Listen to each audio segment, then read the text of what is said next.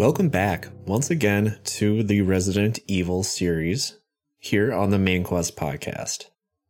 It has been a very long time, and so if you are not familiar with these type of episodes, I am piecing together the storyline of the mainline canon Resident Evil games. At this point, I am 8 games deep, and so there's plenty of stuff for you to catch up on if you are just joining us. I will not be discussing gameplay. I will not be discussing the music or any of the stuff that I would typically do in a regular episode. I kind of dwell on the making of the game, the development and stuff like that, and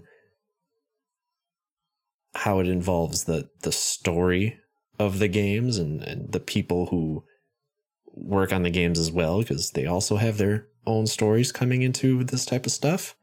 But yeah, I mean, this is mostly story, strictly story and characters. Therefore, of course, spoilers. Spoilers. That's it. That's your warning. With that said, if you did dive into the other episodes and are now here, fuck man, welcome back. Get ready. If you like this series, why not leave a rating or review or both? You can also shoot me a message on Instagram if you'd like. That is the Main Quest. It's the username. You can email me as well, mainquestpod@gmail.com. Let me know what you think. And I don't know, maybe send some suggestions of a new series for me to cover, because I'd like to do something like this again, both with a different series. I guess I'm just not sure what I want to do yet, since we are literally on the eve of finishing Resident Evil. And so why don't we just dive in and kind of start wrapping this up, right? Our man Ward Sexton is no longer with us. I don't know if he's dead. His voice isn't here. I don't know if he's dead or not. I don't have that info. I didn't mean it to come out that way. But hey, I hope he's well and living a warm, cozy life in the mountains of Colorado or something. So fuck it. I'm going to do it myself here. Resident Evil 7. Go tell Aunt Rhody. Go tell Aunt Rhody. Go tell Aunt Rhody that everybody's dead.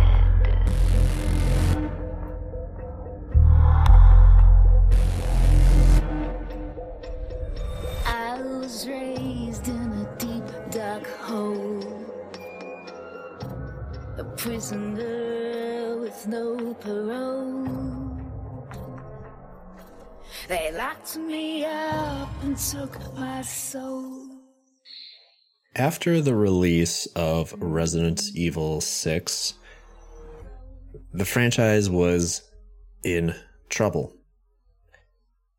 People were fatigued. They were fatigued by that game's, all the genres that Resident Evil 6 attempted to emulate.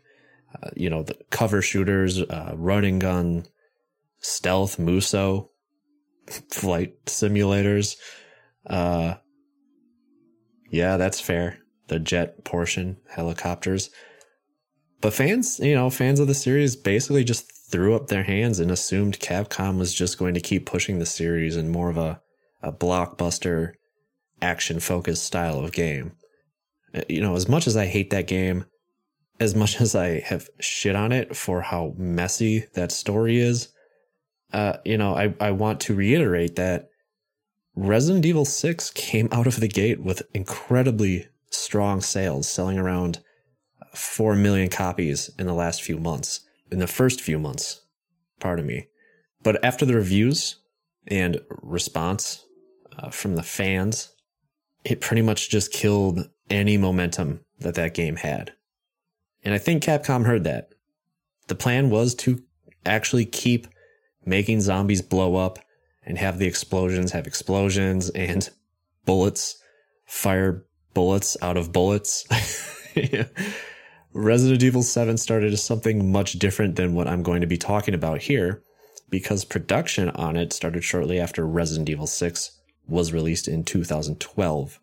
But after, the absolute nuke of reception basically caused the dev team to scrap that version of the game in 2013. The CEO of Capcom also took notice of how much of a crater the franchise was. And it's not even Resident Evil by itself. Capcom wasn't doing too well with their other franchises either. Asura's Wrath, Marvel vs. Capcom 3. I think it was MC3 Ultimate, to be specific. Street Fighter, Cross Tekken, Dragon's Dogma, and there are plenty of other one-off games that were receiving middling to very poor reviews. But some of those games didn't even leave Japan. There were a couple Monster Hunter games that didn't even come over here. The company had basically been coasting off Street Fighter 4 and Resident Evil 5 money. So as Kenzo Sugimoto decided to take the reins, he wanted to make sure that the next Resident Evil was to be made not by 600 people, not by 300, not by 100, not by 50, not by 20, but 10 people. The mainline game was going to be made by the smallest group since Resident Evil. Now, of course, as things go, the game would kind of get outsourced between different teams eventually when it comes to the game's visual designs and the music and the mocap. But the core development team was only 10 people, which is a drastic change from what most AAA companies would do with their flagship franchises. This is an indie team basically making this game. It's like if a Marvel movie had only 4 characters in it and only 2 settings in which the movie was shot, which technically, now that I think about it, those movies are just shot in one place, it's just a soundstage with a blue screen on it. But you get the point. The team was led by director Koshi Nakanishi, producer Masachika Kawada, and writer Richard Percy. Richard Percy. That is the most American-ass name on this Japanese dev team.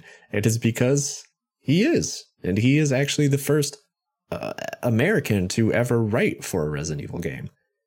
And, this is kind of what stands out the most in this game. It's all over it, since he previously worked on the game Fear, which also had a creepy little J-horror girl antagonist. So right away, the team began stripping back everything that the past 3 games had been known for. There's no multiplayer, no heavy action scenes, no more expansive locations, no more ammo caches, no more zombies. They wanted to go back to what made the first few games so fucking scary. They wanted to focus on just one location as the setting and absolutely drench the place in atmosphere. So just something like the Spencer Mansion or the Raccoon City Police Department. They wanted the setting to be just as much as a character as the people living or dying within it. Now, I went down a rabbit hole, kind of learning about the development of this game, and there's a lot to pick apart here because the team was so intimate. And granted that this game was made around 2016, 2017, with, modern day press and social media and stuff like that. A lot of stuff is out there. I really went down a rabbit hole here, but ultimately, the devs decided that it would be best, for the first time in the series, to change the perspective of the player's point of view. It would not be the third person fixed perspectives or even the over the shoulder camera that the series pioneered in 4, which obviously they went back to like 2 years later, they decided for the first time ever to have it in first person. You, or we, us, we are now the character. You are now moving around the Baker family house. Moreover, PlayStation VR was becoming more and more accessible. It was an affordable device compared to its competitors, right? So Capcom decided to jump on that bandwagon and also develop the game to work in VR. And because of this, they actually had to rehaul the entire game's visual style because the graphics that they had started out with were just way too flat for what they had originally had. And I'll let you know, I do not have a PSVR. And even if I did, I'm not sure I would even play this game because I am a fucking pussy. For real, like this game is already scary enough without VR. And so if I'm ever going to have a heart attack, I would rather have it be, come, as naturally as it would come, rather than having it be self-induced. And so the last thing I feel like I should really touch on here is this was the intro to the RE engine, the same one that was used in Resident Evil 2 and 3. And without getting too nerdy about this, this engine not only helped the team build incredibly realistic and atmospheric locations, but it is and is still incredibly groundbreaking for the ability to map photorealistic textures using actual data from real-life objects and environments. But also, if you don't care about that, it's already much easier to just work with, especially within Resident Evil 7's linear gameplay structure.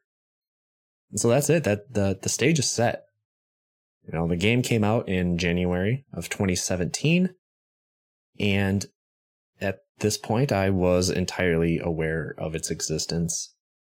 This is also around the same time I actually heard about RE6's reputation and how Capcom has finally turned the ship around with 7, with most people even calling this game like a soft reboot, despite its connections with previous games.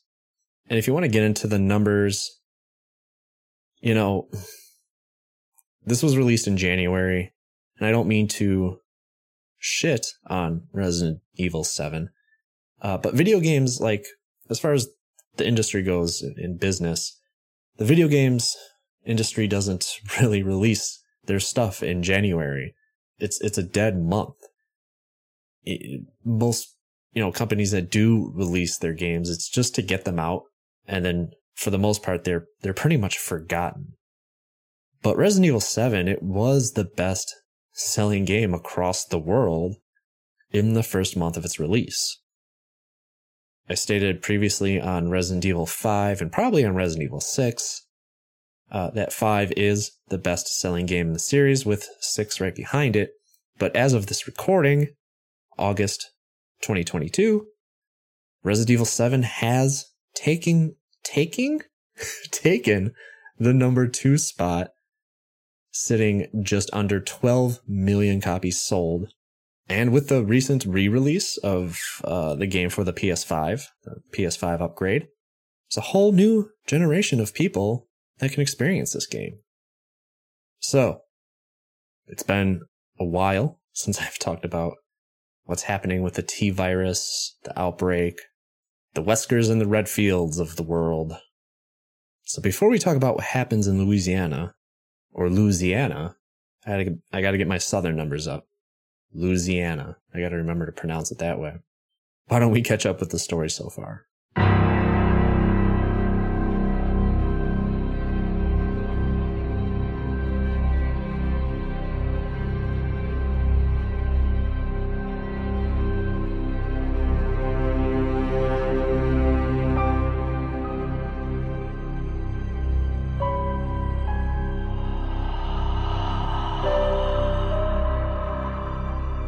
How do I even begin to summarize the events of Resident Evil 6. You know what? I'm going to set a timer. I'm going to put 2 minutes on the clock, and if I run out of time, just go back to that episode. Because I couldn't even keep it straight, and I had 2 hours to figure that out. Fuck it, I think I split Resident Evil 6 into 2 different episodes. That's how much shit there is in that game. Alright. 2 minutes on the clock. Time starts now. After the events of Resident Evil 5, we find now depressive, alcoholic Chris Redfield sitting at a bar and getting in fights with the locals as he's finally hit rock bottom. He basically suffers from a great amount of PTSD, whether it's from the incident in Kajuju or otherwise. He's not doing too well. One of his officers, Pierce Nevins, finds him and snaps him out of his funk the only way he knows how. Picking him up by his bootstraps and shipping him overseas to Estonia. No better way to get over your PTSD from war and battling zombies. The entirety of Resident Evil 6 spans an actual year from 2012 to 2013. During this time, the BSAA discovers a new virus on the black market in Estonia called the C virus, which has incredibly vague and arbitrary characteristics such as death, reanimation as a zombie after death. The two aren't always synonymous with each other. Sometimes people turn into giant bioweapons, or sometimes it just uses you as a host. It does everything. Fucking everything. They finally did it. Meanwhile, back in the US, Leon and his newly blackmailed accomplice, Helena Harper, are on the trail of Derek Simmons, who is the head of an Illuminati-esque organization called the Family. Leon and Helena have both been framed for the recent death of the US president and not only want to clear their name, but they want to get revenge. Because why not? Oh boy. Well, hey, go listen to the episodes on Resident Evil 6. Because you know what? Even if I were to try to attempt to recap everything that happens in that game, it doesn't matter. Forget it. Throw it out. Because it doesn't come back here. So the events of Resident Evil 7 take place only a year after Resident Evil 6. But for the first time is only very loosely connected with what's going on with the series so far. I briefly mentioned that people thought that this was a soft reboot, and it kind of is. It could absolutely stand on its own if it wasn't for some of the documents that you pick up and, of course, the incredibly ham-fisted and bumbling ending, which it doesn't ruin the entire story for me, but really had me thinking, like, come on, guys. Come on, you were there. You were fucking... They stuck the landing, but then on their way off the mat, they fucking tripped. Like, who does that? The ending's not good. But for the first time in the series' history, I think this is probably one of the most serious, and I'd hate to say it, but probably one of the most grown-up intros that out of any of the games. And remember, I played this immediately after I finished 6. And you guys, the fucking whiplash I experienced was tremendous, man. RE7 has the atmosphere of a small-scale indie horror movie. For the most part, until we start talking about our main guy here, Ethan Winters, everything in this game is actually played off in a serious manner and is treated as such.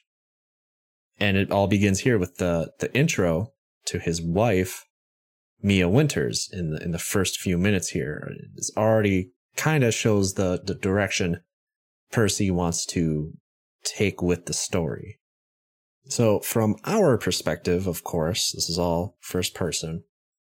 We are watching a video play on a laptop of Ethan's wife, Mia, who is voiced here by Katie O'Hagan. And she's informing us that she's out of town. She's babysitting for a relative, and she basically just tells Ethan how much she misses him and that she'll be home real soon to see him. As the video ends, the camera pans out, pulls out a little bit as we see more of the laptop, and these blackened, bloody hands adjust the screen to kind of bring the camera into focus. And now we see the face of Mia again recording a new video, except this is just juxtaposed to the brightly lit, sweet, calming video that we just watched, because now Mia is incredibly panicked. She's got, labored breathing. She very deliberately tells Ethan that he's right, that she has been lying to him. I miss you. Oh, I gotta get back to work. I love you, Ethan. I miss you so much. I'm sending tons of kisses. Bye, baby.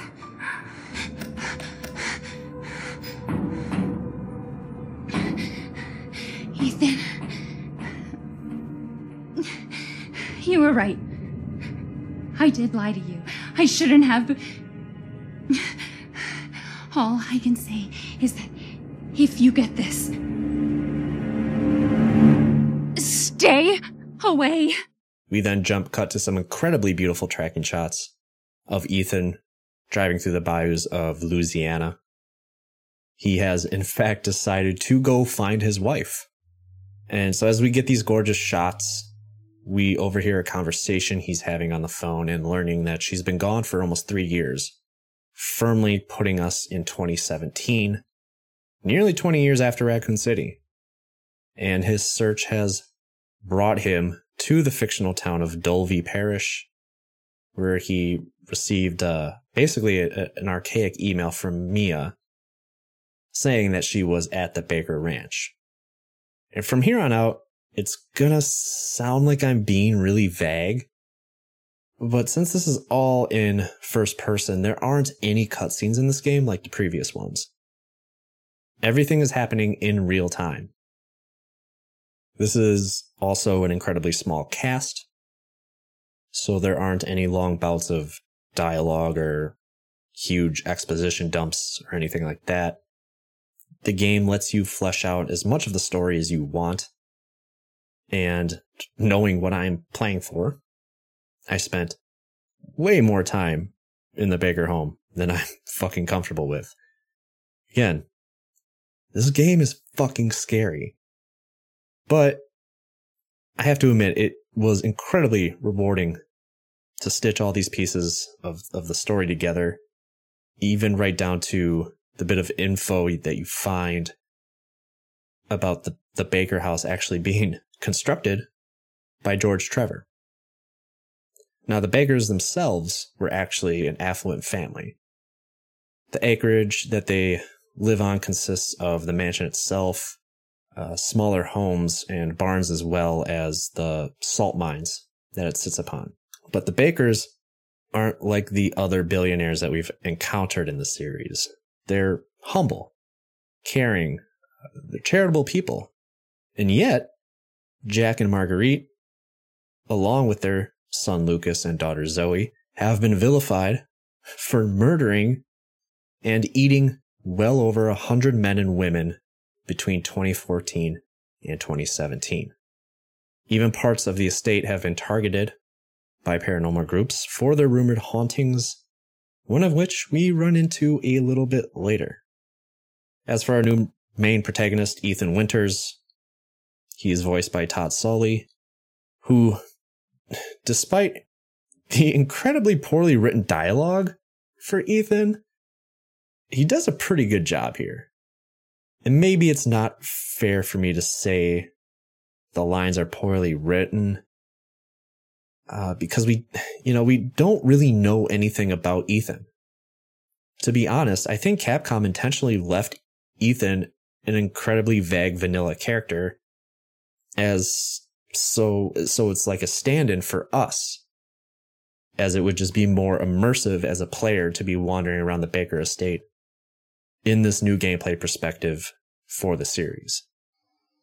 But honestly, man, the stuff that comes out of this dude's mouth, in many ways, Ethan is being way too logical for the situation that he's in. But at the same time, there are moments that are way too out of the realm of reality, and he's just too casual about what is happening. At one point, he's tied up at the dinner table with the Bakers, who are clearly unhinged, and they're not okay. And he's just like, "Have you seen my wife?" Not even, "Have you seen my wife?" Like, it's more like that. This is also after he gets his hand cut off, and it's mysteriously sewn back on and completely fine. Who are all you people?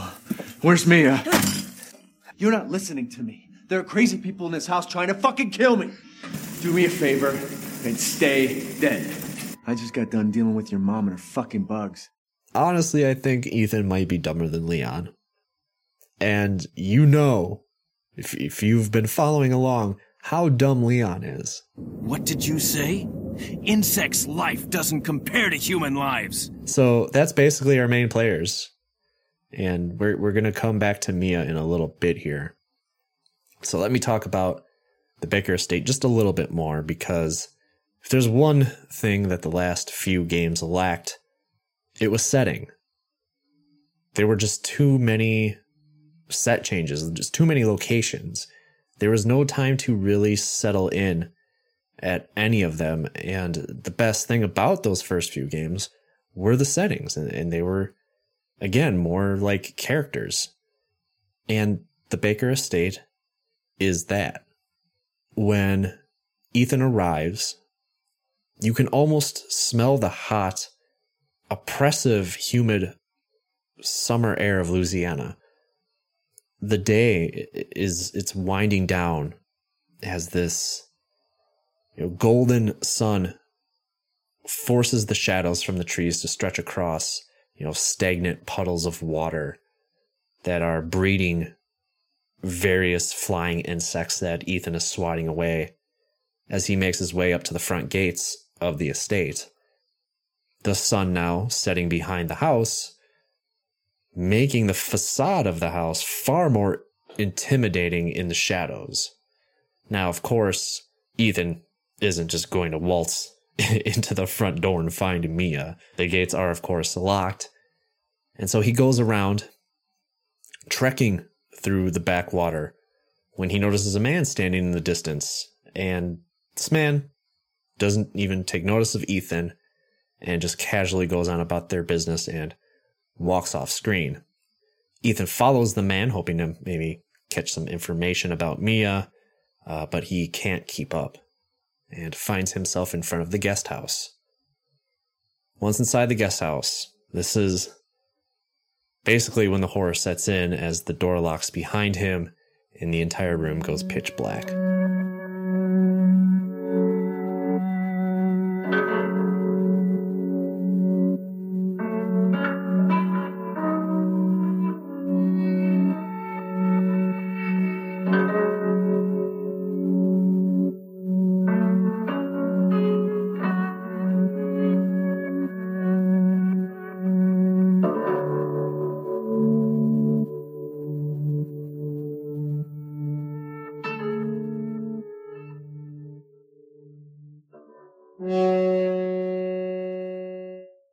It's been 12 days since my last sale. Why did I set up a merch table here? I don't even have any listeners in Raccoon City. I guess I should be thankful that guy in those really cool sunglasses let me use his house. Hey! Oh god, finally! Customers! I was beginning to think everyone in this house was dead or something. What is this? What are you doing in this place? Well, I'm just here selling Main Quest merchandise from redbubble.com/people/mainquestpod. What are you guys doing out here? You must be from the Bravo team. Bravo team? What? No. I'm a podcaster. I'm from the Main Just a moment. I found something. What is it? That's a Resident Evil series themed tote bag. The house on that artwork looks suspiciously familiar, but yeah, I've also got pins, stickers, and themed phone cases that you can store in that thing just in case you run out of inventory slots. You saved my life. I owe you one. Hey, let's not get dramatic, okay? You don't owe me anything. But if you do feel like supporting the show, all of the funds feed directly back into the podcast, so I can keep putting out great content and even more designs. And the best thing about Redbubble is not only are they print on demand, but your quality merch will arrive in no time at all. He's insane! Whoa! Let me take care of this. And yeah, as you can see, there's even a selection of shirts for the beefiest of boys like Mr. Redfield over here. Thank you. That site again is redbubble.com/people/mainquestpod, or just visit the link in the show notes. Well, I guess I can pack it up for tonight, but how the hell am I going to get through these locked doors? Here's a lockpick. It might be handy if you, the master of unlocking, take it with you.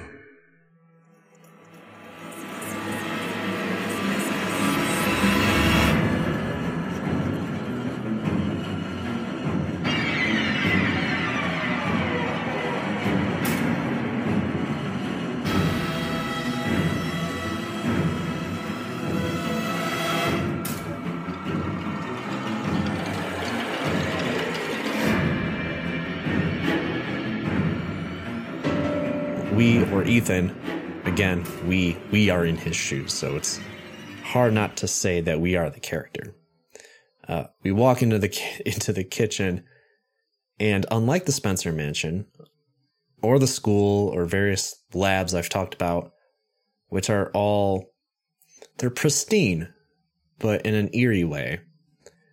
This, in contrast, is filled with dirt and grime, and it covers nearly every inch of the house, and almost seemingly miles of dust particles fill the air as light pours through the slats of the boarded up windows. The living space is something out of, Hoarders, but there's something much worse about this. The pots on the stove are filled with something. Upon opening the fridge, roaches and other insects come flying out, and the fridge itself is filled with something. It's far too dark, and the liquids, the bottles, containers, the foods are far too old, moldy, and deteriorated to tell if this stuff is animal, human, both. Honestly, the imagination can't even conjure up what this stuff laying around the house actually is. But it's cool. Ethan don't mind. He is the least judgmental person on the planet. He just wants his wife back. There's even a leaky faucet that Ethan briefly takes care of if you care to do that. He just does not. He's got one-track mind, man. Good for him, though. And so as Ethan explores the house, we find scattered newspapers, some of which allude to the people that the Bakers have abducted. We even find pictures of the Bakers themselves, which they're creepy given the setting that we find them in, but there's really nothing unusual about them. We do find a videotape, though. And this is where one of the paranormal groups I talked about earlier comes in. Now, as someone who has been in multiple paranormal groups themselves, why do I have such a hard time saying paranormal? I'm a fucking podcaster. You would think I'd have this talking thing down by now. But as someone who has been in paranormal groups themselves, I'm not so sure the Sewer Gators is the best name for that type of group, but we were also located in the Midwest, so I guess it's whatever. It's got to be a regional thing. So the members of the Sewer Gators are Peter, Andre, and their cameraman, Clancy, whose shoes we are now in, since again, this is all first person. Just as Ethan has in the present, they entered through the guest house, almost following the same route as we have. The group is actually pretty passé and a little overconfident for having just broken into a relatively large estate in the middle of the night, that in their snooping, they actually lose track of Andre and have to switch from investigating the home to now finding their friend.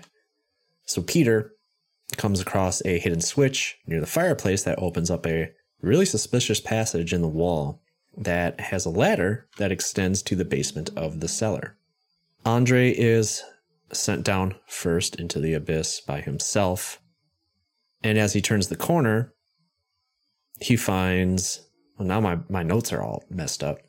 I have Andre and then Andre.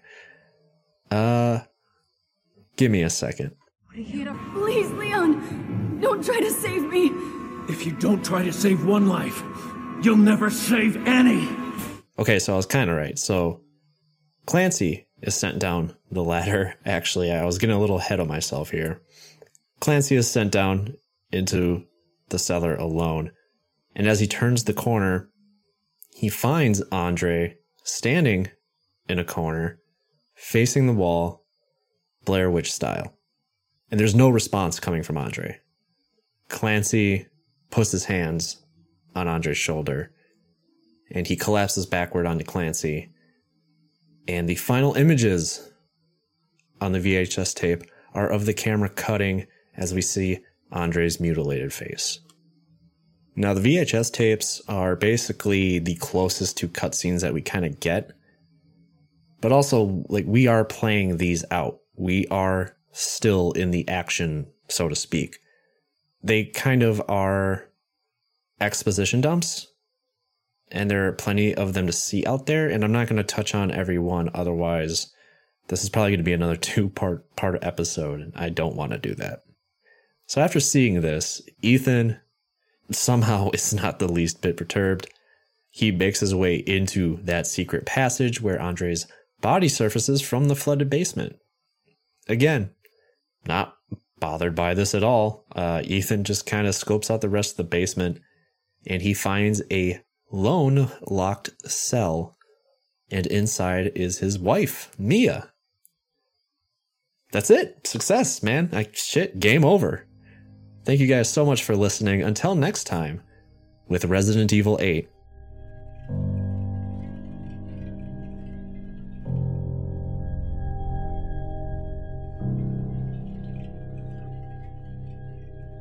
Actually, it's not that simple. We find Mia, and she is panicked, talking in circles and telling Ethan to basically get the fuck out before he gets caught. What do you mean?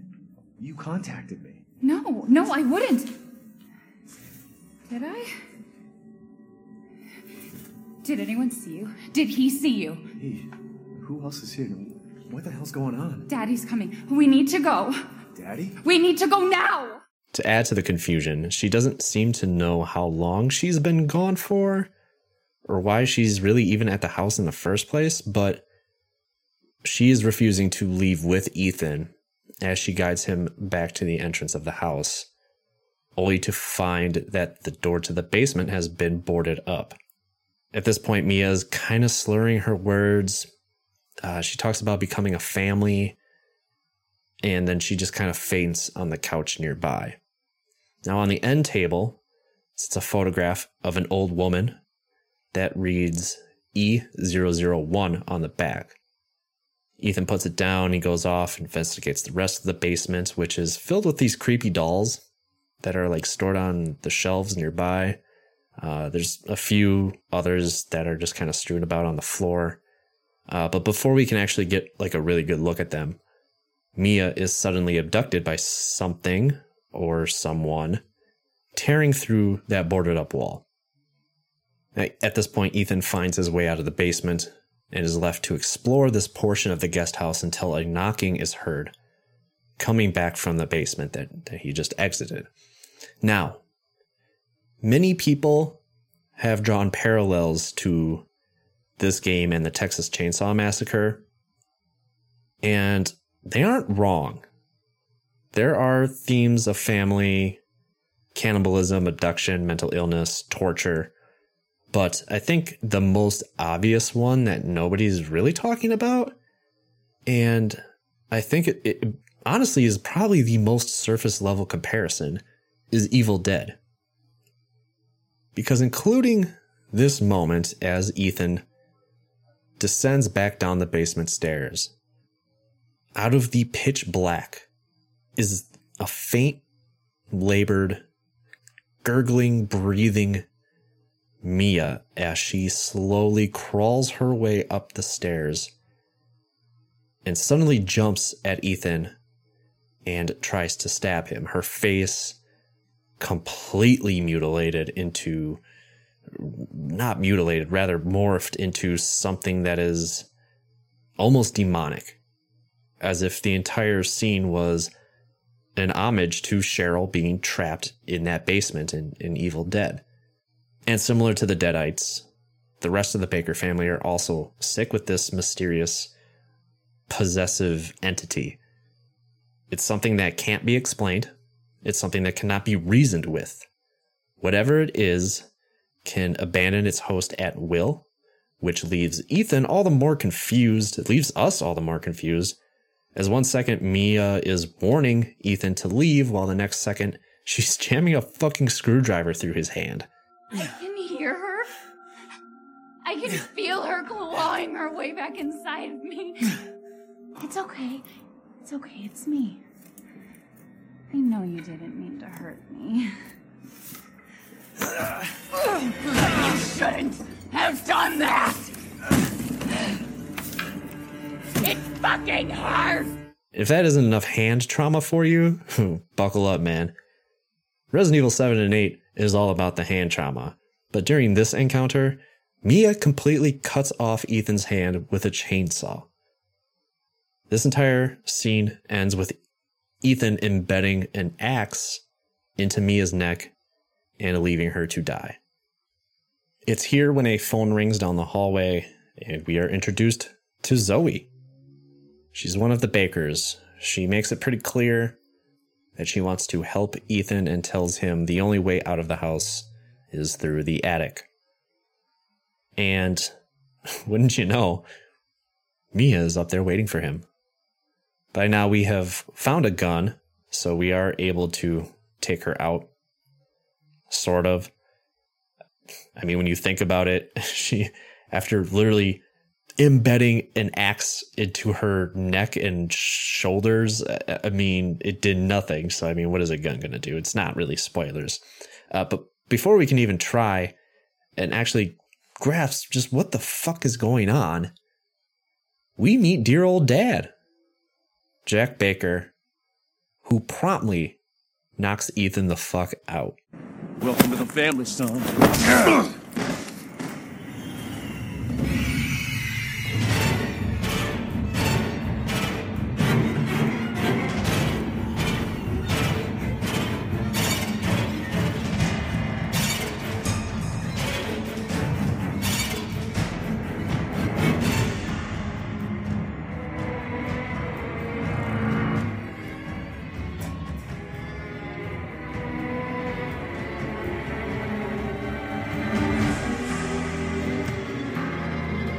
I already mentioned this part in passing earlier, but Ethan wakes up in the dining room of the main house, tied to a chair, with his hand reattached, while Jack, Marguerite, Lucas, and Grandma fuss and feud over what looks like to be a corpse dinner.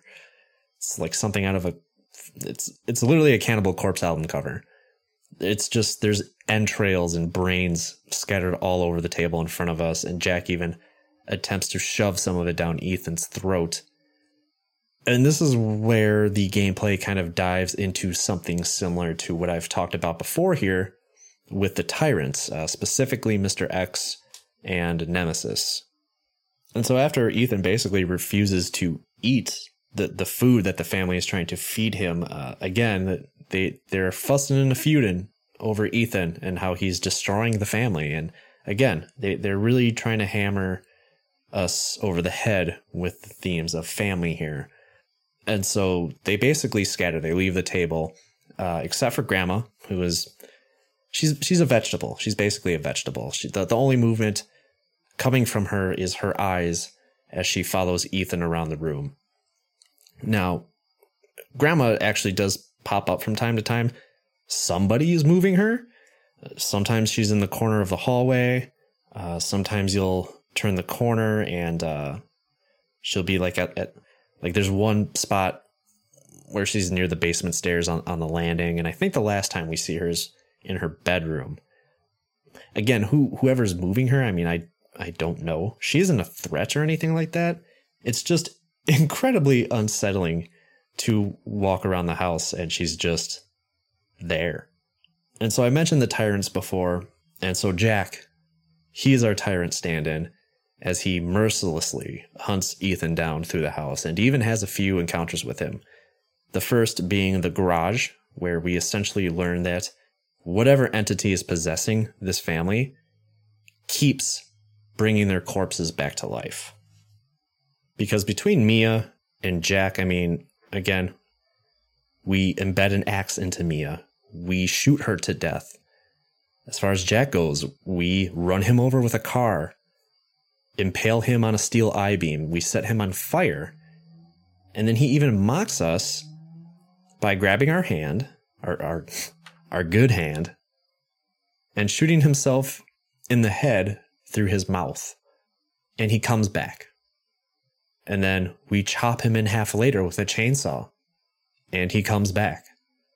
It's not until much, much later when, like our tyrants, he becomes this unrecognizable giant grotesque monster, and we actually have to kill him through lethal injection, basically, that we are finally done with him. Speaking of unrecognizable grotesque monsters, the Baker residence is covered in a black mold. There are hallways that are completely enveloped in it, and when we search the basement for the residence key to get out of the house, we are locked in. There's nothing but mold down there. There are even bathtubs filled with it. Clearly, there have been other things going on at this house than just the serial murders. The victims of the Baker family have been experimented on, and they are still alive and are appropriately dubbed the Molded.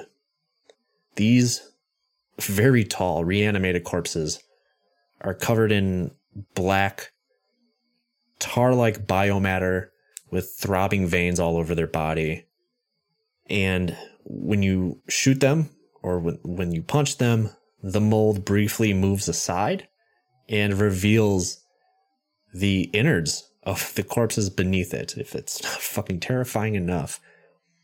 They also have the ability to regenerate, though it's very slowly.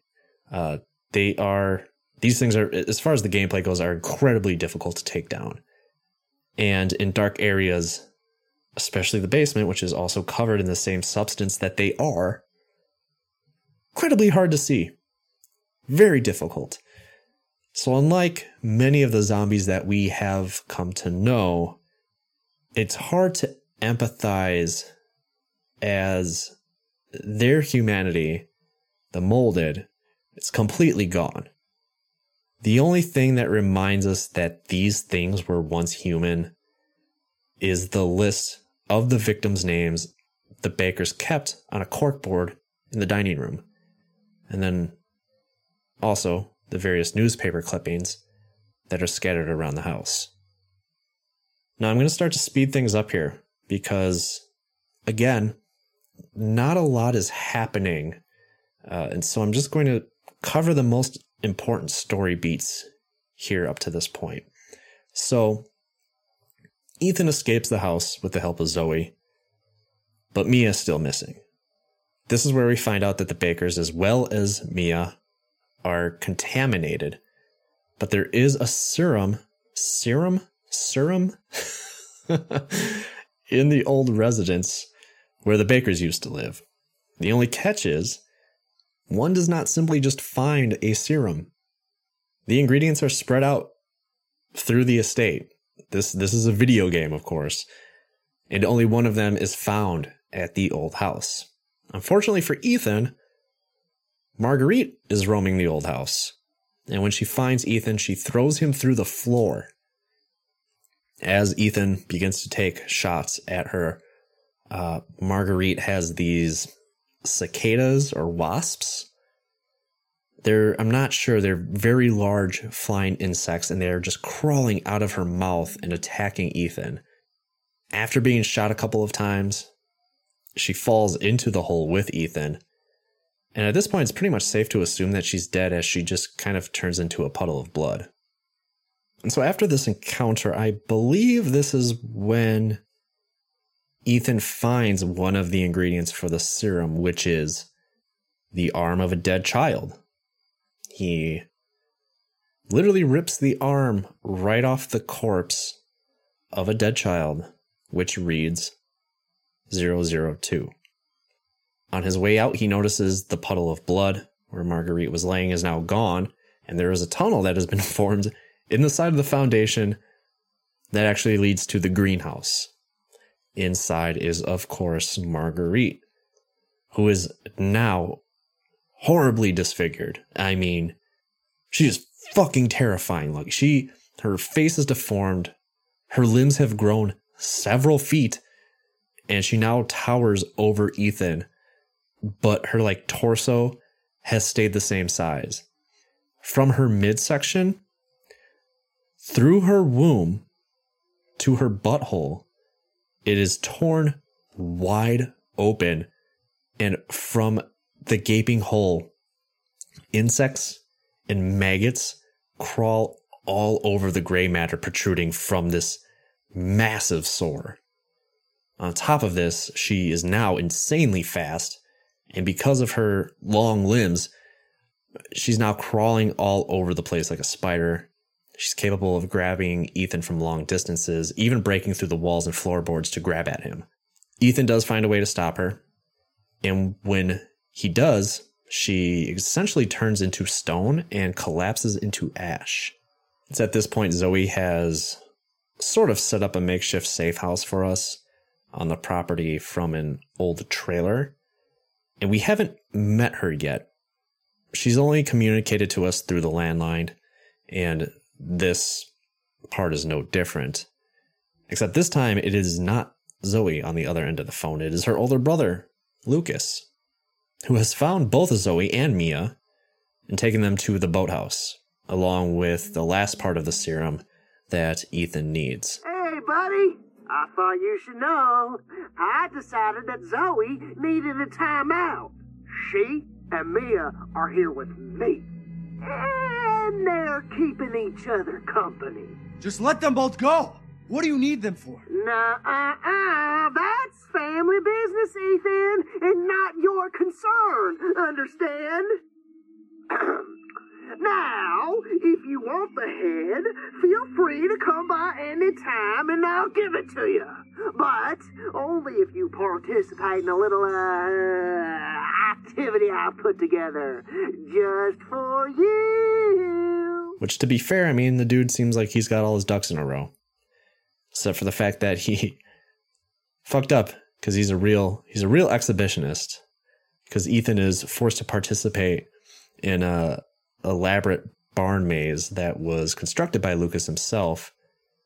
It is, of course, also filled with molded. This whole thing ends with Lucas knocking Ethan out and locking him in a small apartment attached to the barn. Now, this entire part of the game plays out like an escape room, and is actually it's a neat little puzzle, topped off with a really creepy clown that sits in the corner of the blackened apartment and just silently watches you. That's it. It does nothing else. It just sits there and watches you solve the puzzle.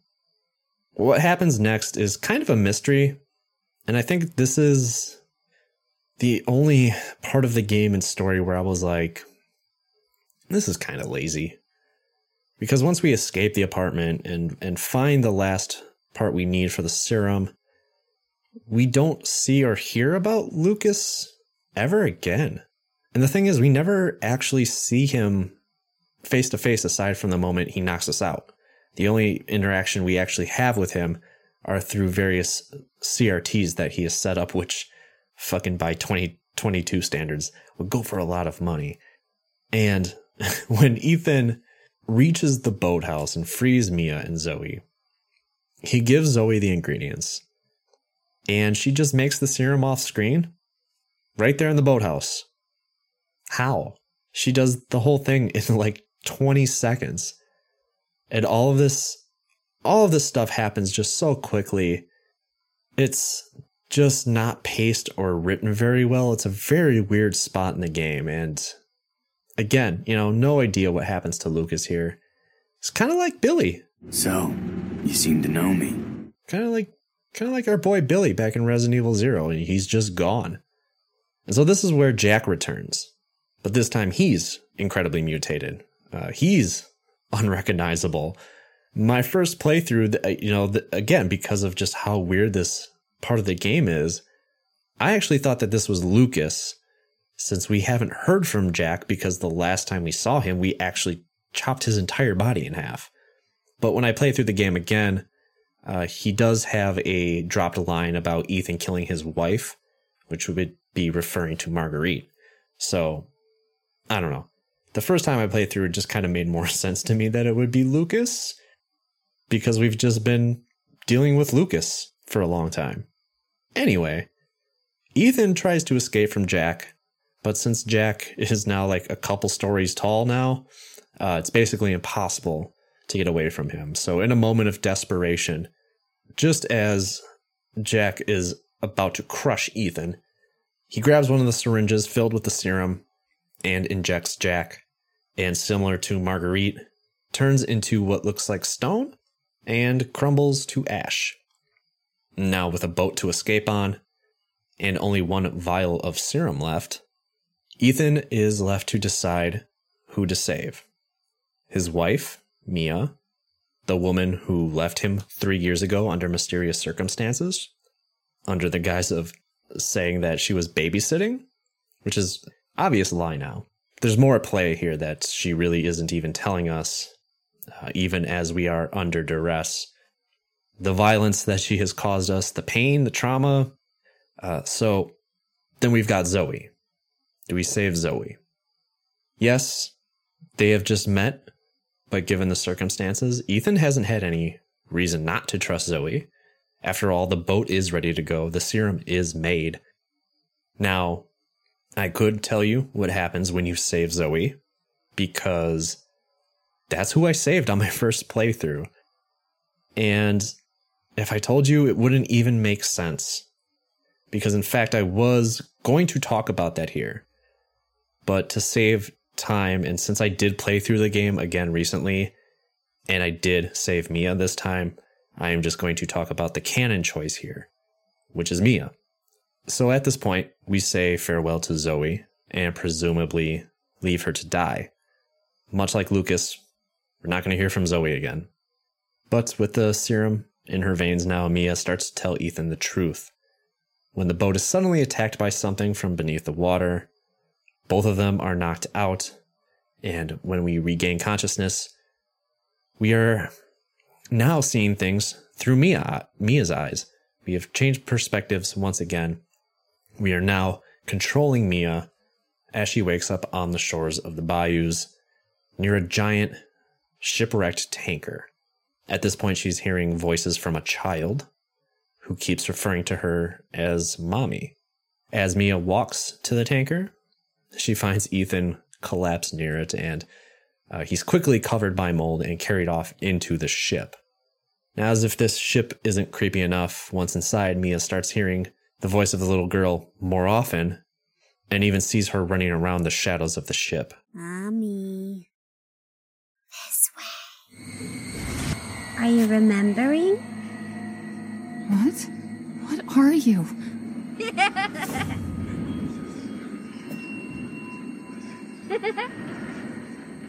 You said we could be a family. What are you talking about? You said! The little girl begins to chastise Mia for lying to her about being her mother and about starting a family. And it's in this moment, Mia is a little more confused than scared because she genuinely doesn't know what's going on, really. Now, again, throughout the game, there has been a theme of family. Obviously, the Bakers have been the stars of the show. But even more so is just how connected and close-knit they all are. They have been taking pictures, or there are pictures, rather, of the family pre-infection scattered all over the house that we've been running into. And if it wasn't obvious enough, when you encounter the Bakers, they always seem to mention how Ethan is ruining their family and how Evie, they also keep mentioning this name, Evie. Evie is going to be incredibly upset if Ethan takes her mom away. And when they say mom, Mia is who they've been referencing the entire time. And Evie is the creepy child on the ship, is Mia's daughter. Sort of. Kind of.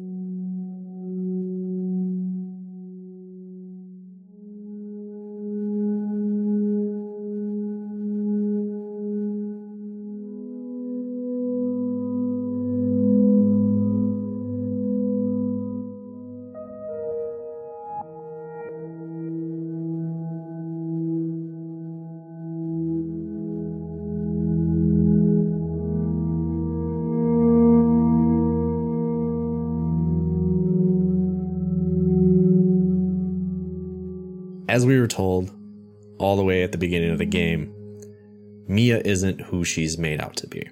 She has been keeping a secret from Ethan. She's actually a government agent working for some agency that has been developing several bioweapons which have failed after a rapid aging process that results in death. But Mia was assigned to be the handler of the first successful E-type bioweapon named Evelyn. The E-type bioweapon is not like the other bioweapons that were made by Umbrella. Instead, these are genetically modified children who are to be used covertly to eliminate enemies through mind control. Mia and her colleague, Alan, were tasked with transporting Evelyn on the cargo ship to a facility in Central America. And at some point during their mission, this is when Mia sends that tender, heartwarming video to Ethan back home. And technically, she's not lying. She is basically babysitting. But as these kinds of things go in Resident Evil, Evelyn escapes and becomes incredibly unstable. She kills everyone on the ship, including Alan, and turns them all into molded. Unfortunately for Mia, Evelyn has established a bond with her, believing her to be her mother. Through trying to save Alan from becoming a molded, Evelyn actually infects Mia as well, but spares her because of the bond that they now share. This is when Mia sends Ethan that second video that we see at the beginning of the game. And so now with everybody dead, the ship crashes ashore the Louisiana Bayou, adjacent to the Baker estate. Jack went to the crash site and saw Mia, who had been ejected from the wreckage, and brought her back to the house. But before Mia could regain consciousness and warn Jack about Evelyn, he had already brought her back to the house as well, who then took over the minds of the entire family. Back in present day, Mia finds Ethan in the tanker's engine room, completely encased in mold. The perspective now switches to him. And we get a moment that I'm not exactly sure how it works. I don't know exactly how the mold works. So from what I've kind of put together, it seems the mold is a hive mind. It is all linked by Evelyn. So at this point, I'm pretty sure Ethan has to be infected with the mold as well, because at this moment, he is sharing a psychic link with Jack. But even still, it doesn't even really make sense, because I'm not really sure how that works, because Jack is dead. He was killed in the boathouse. Either way, the scene that plays out here is actually pretty heartbreaking, because we get to talk to the real Jack. We have not talked to the real Jack the entire game. And, you know, he's this loving father who is just in complete despair over a fucking mistake that he made. Ethan, I'm not gonna hurt you. Hell, I never would have if I could have helped it. What do you mean? I'm no killer, son. Neither is Marguerite, nor my boy Lucas. That girl, Evelyn, she did this. What the hell is she? Now, what did she do to you? I found her near a busted-out tanker in the bayou. Everything changed after that. So she infects you and then she takes control? No. Not exactly, son. She just... She forces her way into your mind, your soul. You can't fight back. Oh, you're a different person after that. Just like Mia. So Mia sent me that message because of Evelyn. Listen, the girl just wants a family of her own. All right? You find her, and you stop her. Ethan, free my family. All of the anguish, torture that Jack and Marguerite and Lucas have caused us, it's in this moment that you remember that their humanity was taken by force, and none of the stuff that they even put us through even really matters anymore. And so we flash back to the present once again, and Mia frees Ethan from his moldy cocoon. I just realized how weirdly it was a moldy cocoon. That's a weird thing to say. And once he's free, she basically just shoves him out of the engine room and locks the door behind her, because Evelyn is starting to take over Mia once again, or at least trying to. Ethan is told there is a serum that will kill Evelyn, located in a lab in the nearby salt mines. Not too much happens here. I guess all you really need to know is that there's a radio tower near the salt mines in which Ethan hears a distress call that was sent out, and the military is headed to the Baker estate. But other than that, Ethan finds the serum, and after Evelyn tries to kill him with an army of molded, he escapes through a tiny shaft that leads into a room filled with creepy dolls, and a familiar-looking wheelchair in the corner of the room. We're back in the basement of the Baker house.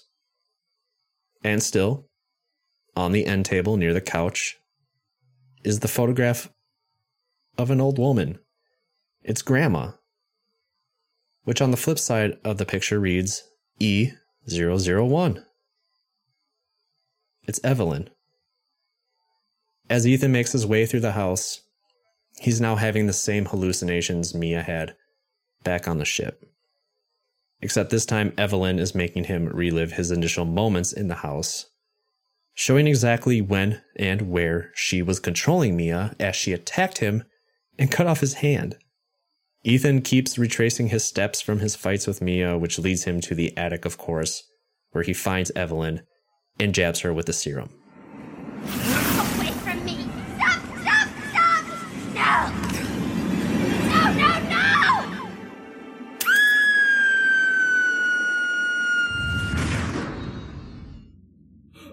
Why does everyone hate me?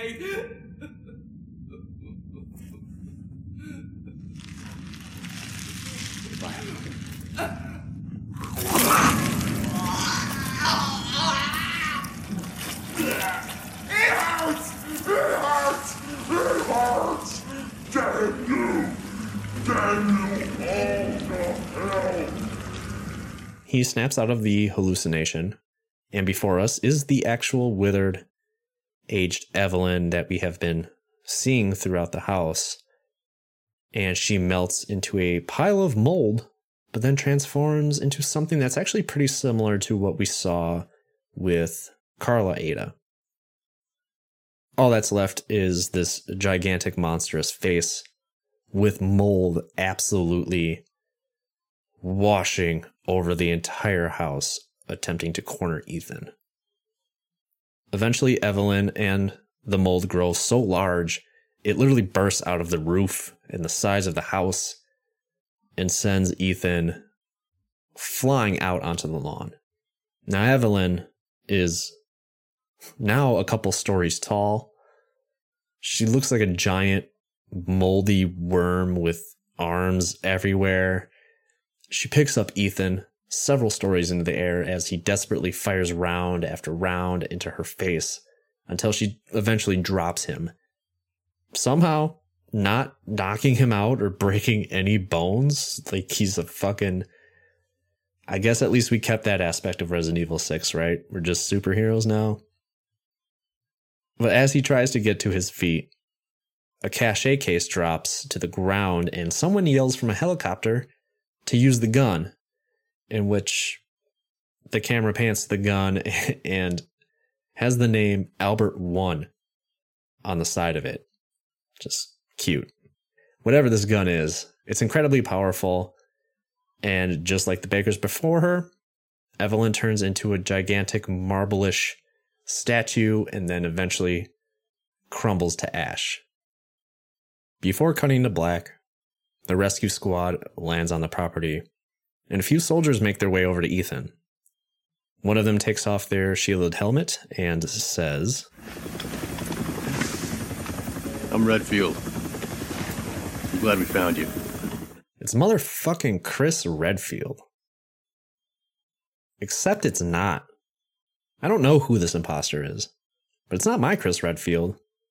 The man is about 100 pounds lighter, has absolutely no muscle, looks about 20 years sober, which we know is a damn lie because we just saw him drink like a fucking mule back in Estonia or whatever 3 years prior to this.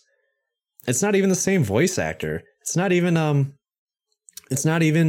Roger Craig Smith. It's not even the right voice actor. It's a different voice actor. What in the fuck, Capcom? What is this shit? That man has had a consistent character model for 7 games. And now there's this. It's awful. It's absolutely awful. It's not my Chris Redfield. That's for fucking sure. When I saw this, I'm getting my feelings now, but when I first saw this, I was like, man, listen, I can't deny I'm not committed to this franchise now. And then what occurs after this was another dagger to my heart, because as the chopper lifts off and the camera pans from an aerial shot of the now completely decimated Baker estate to the inside of the chopper, well, first we see that they've also rescued Mia. She's in bad shape, but she seems to be recovering, right? That's great. But the camera moves back outside the chopper, and as it turns to fly into the sunset, on the side of the vehicle it reads, Umbrella Corporation, as credits roll.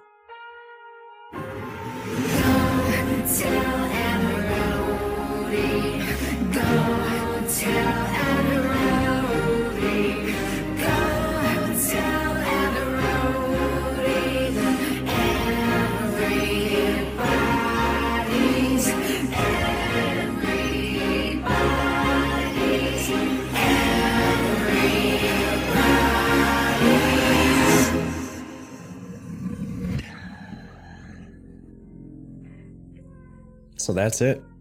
The 8th game in the series, but the 7th game by number? It's going to get even more confusing next time because there's a number, a subtitle, but nobody calls it by its number, and the numbers are still off anyway. But we'll get into that the next episode. Was Resident Evil 7 scary?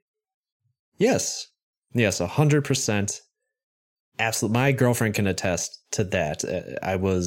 She was over and I was playing a little bit of this, and I was a complete bitch about it.